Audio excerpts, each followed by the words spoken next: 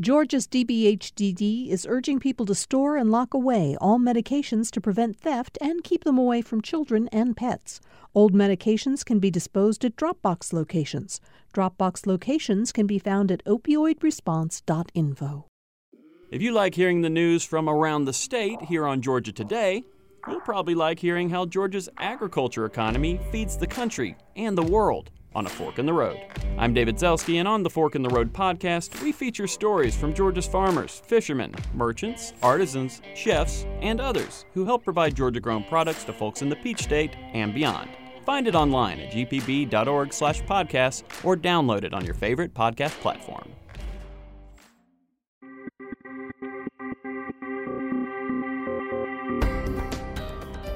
Welcome to the Georgia Today podcast from GPB News. Today is Wednesday, December 6th. I'm Peter Biello. On today's episode, the family of a man killed by a Camden County Sheriff's deputy files a wrongful death lawsuit. Residents around Atlanta's Mercedes-Benz Stadium have a chance for free rent for a year. And did the city of Columbus miss opportunities to collect a total of $45 million? These stories and more are coming up on this edition of Georgia Today.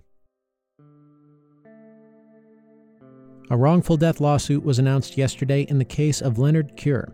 He's the exonerated black man from Atlanta who was released from a Florida prison in 2020, only to be shot and killed a few months ago by a sheriff's deputy in southeast Georgia's Camden County. GPB's Benjamin Payne reports. Leonard Cure's family says he was starting to get his life back together after serving 16 years for an armed robbery he didn't commit. The 53-year-old was killed in October by Camden County Sheriff's deputy Buck Aldridge. Authorities say Cure became non-compliant after being arrested for speeding. But civil rights attorney Ben Crump says Aldridge escalated the situation, triggering Cure's PTSD. Crump says the family plans to sue Aldridge and Camden County for $16 million. That number is significant to the family because it represents $1 million for every year that he was wrongfully convicted. Crump says Aldridge had a history of excessive force, which the sheriff's office should have known about before hiring him. For GPB News, I'm Benjamin Payne. Former City Council member John Park has been elected mayor of Brookhaven in yesterday's runoff election. Park is the first Asian American mayor in Georgia. He succeeds John Ernst, who reached his 8-year term limit. And Alfred Chivy Brooks beat incumbent Tamara Jones for a seat on the Atlanta School Board. That's according to unofficial results. Brooks teaches economics and government at Clayton County's Charles Drew High School. He's believed to be the first active teacher elected to the Atlanta School Board. A panel of lawmakers in the State House advanced a congressional map proposed by Senate Republicans in a party-line vote today. GPB's Sarah Callis has more. The committee passed the maps that maintain a Republican majority in Georgia's congressional delegation. House Minority Leader James Beverly said the proposed maps could lead to the judge appointing a special master to redraw the map. Please accept the Georgia House Democratic and Georgia Senate Democratic proposed congressional map so we can avoid special master. The map now heads to the House floor, where it will be voted on. Governor Kemp must sign the new maps into law before Friday. For GPB News, I'm Sarah Callis at the state capitol. The Georgia House has passed a resolution in support of the construction of the Public Safety Training Center in southeast Atlanta that opponents call Cop City. The symbolic resolution received bipartisan support in the 144-5 vote. Supporters say a new $90 million facility will help recruit new police officers. Representative Rua Roman, a Democrat, voted against the resolution. My opposition here has nothing to do with public safety, right? As we know, and I've worked professionally on management issues, in order to retain employees, it's not just building them fancy facilities. You got to pay them better. You got to take care of them. You got to make sure their equipment is upgraded. You got to make sure that the cars they sit in, for example, have working air conditioning. That's stuff you can do with $90 million that isn't a fancy facility. Roman also says she objected to the resolution's failure to distinguish between those who had destroyed construction equipment as part of their protests of the facility and those who followed the legal process of collecting signatures for a referendum against the project. The Senate passed a similar resolution last week. It, too, received bipartisan support. Opponents of the center say it'll perpetuate racist police practices and harm the environment. A Gainesville High School baseball player seriously injured in a batting cage accident has been pronounced brain dead. 18-year-old Jeremy Medina was struck in the head with the baseball bat during practice on campus on November 20th. He was in a coma at Northeast Georgia Medical Center, where his family and doctors say that he is now brain dead. As an organ donor, he was expected to be kept alive until organ donation procedures were complete and he could be laid to rest. The accident rallied the community and baseball teams across the region.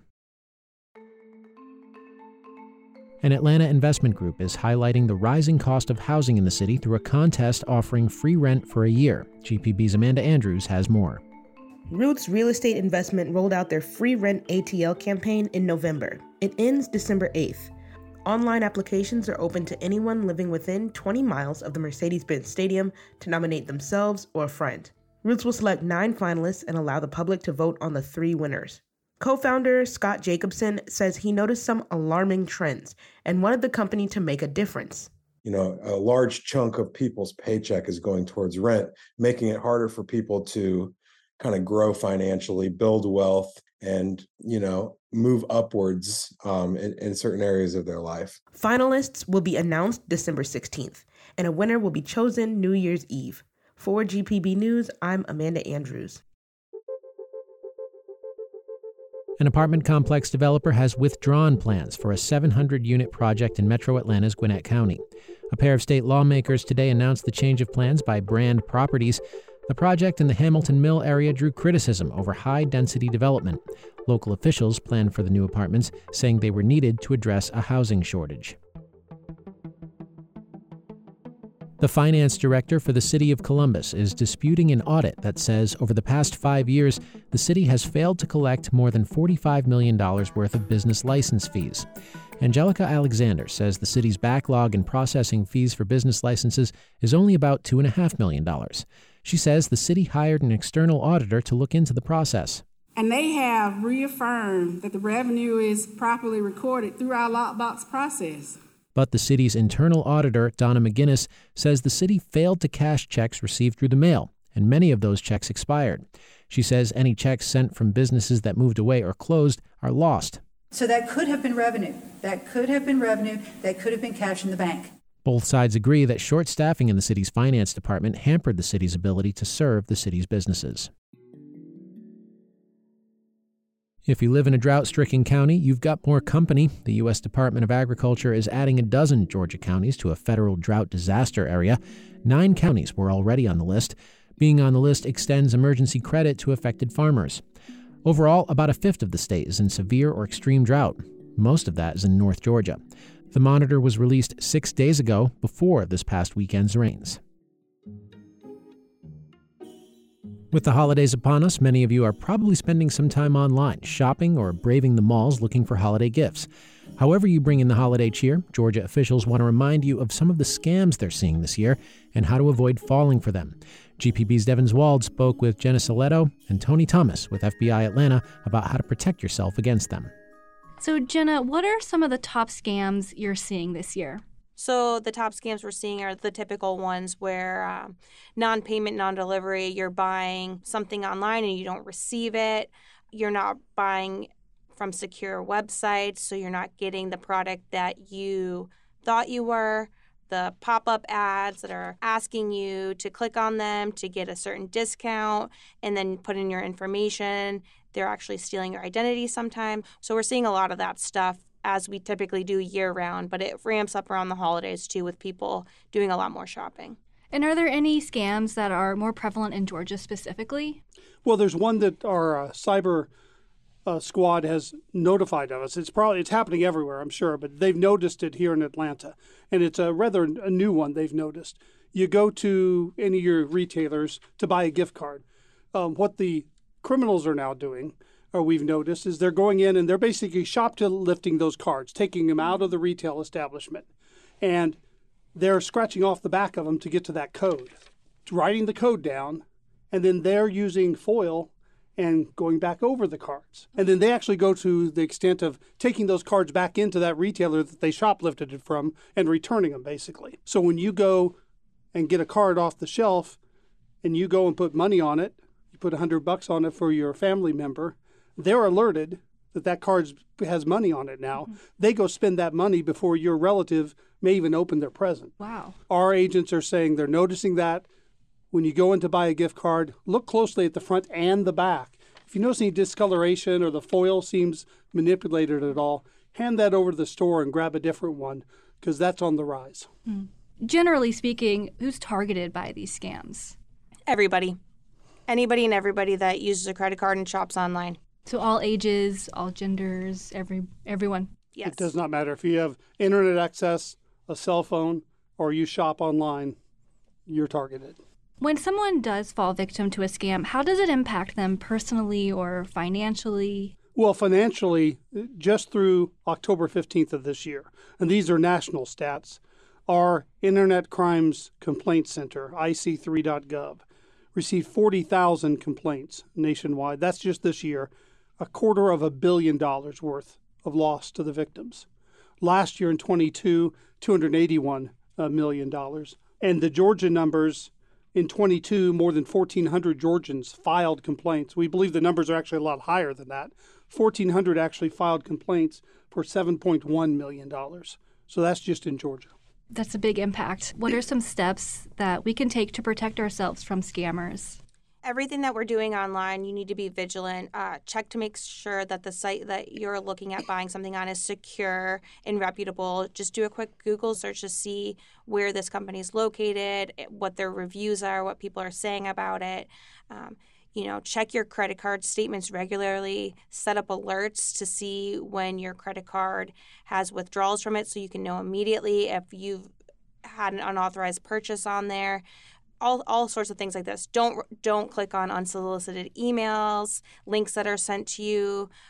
Instead, if you get an unsolicited email from Best Buy or something like that, and they're asking to do something or provide information, instead, maybe go to the website and call the actual store and see what the situation is, rather than clicking these links that are randomly getting sent to you.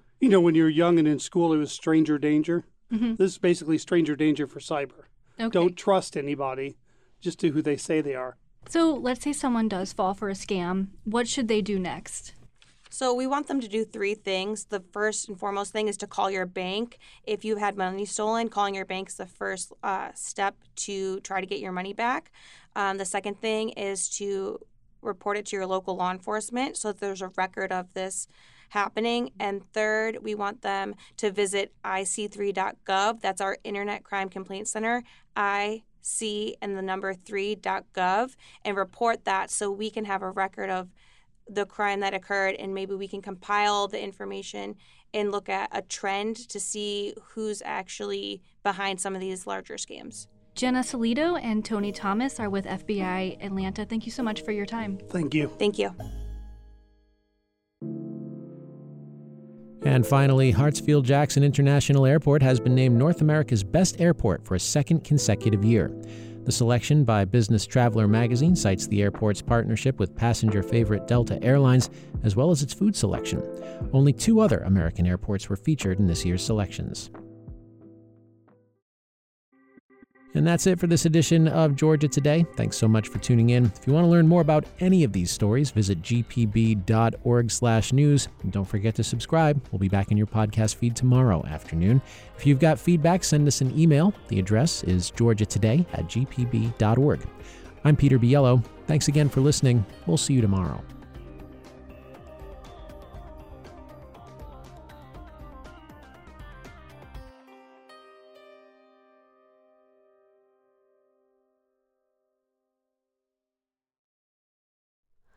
Hi, it's Terry Gross, the host of Fresh Air.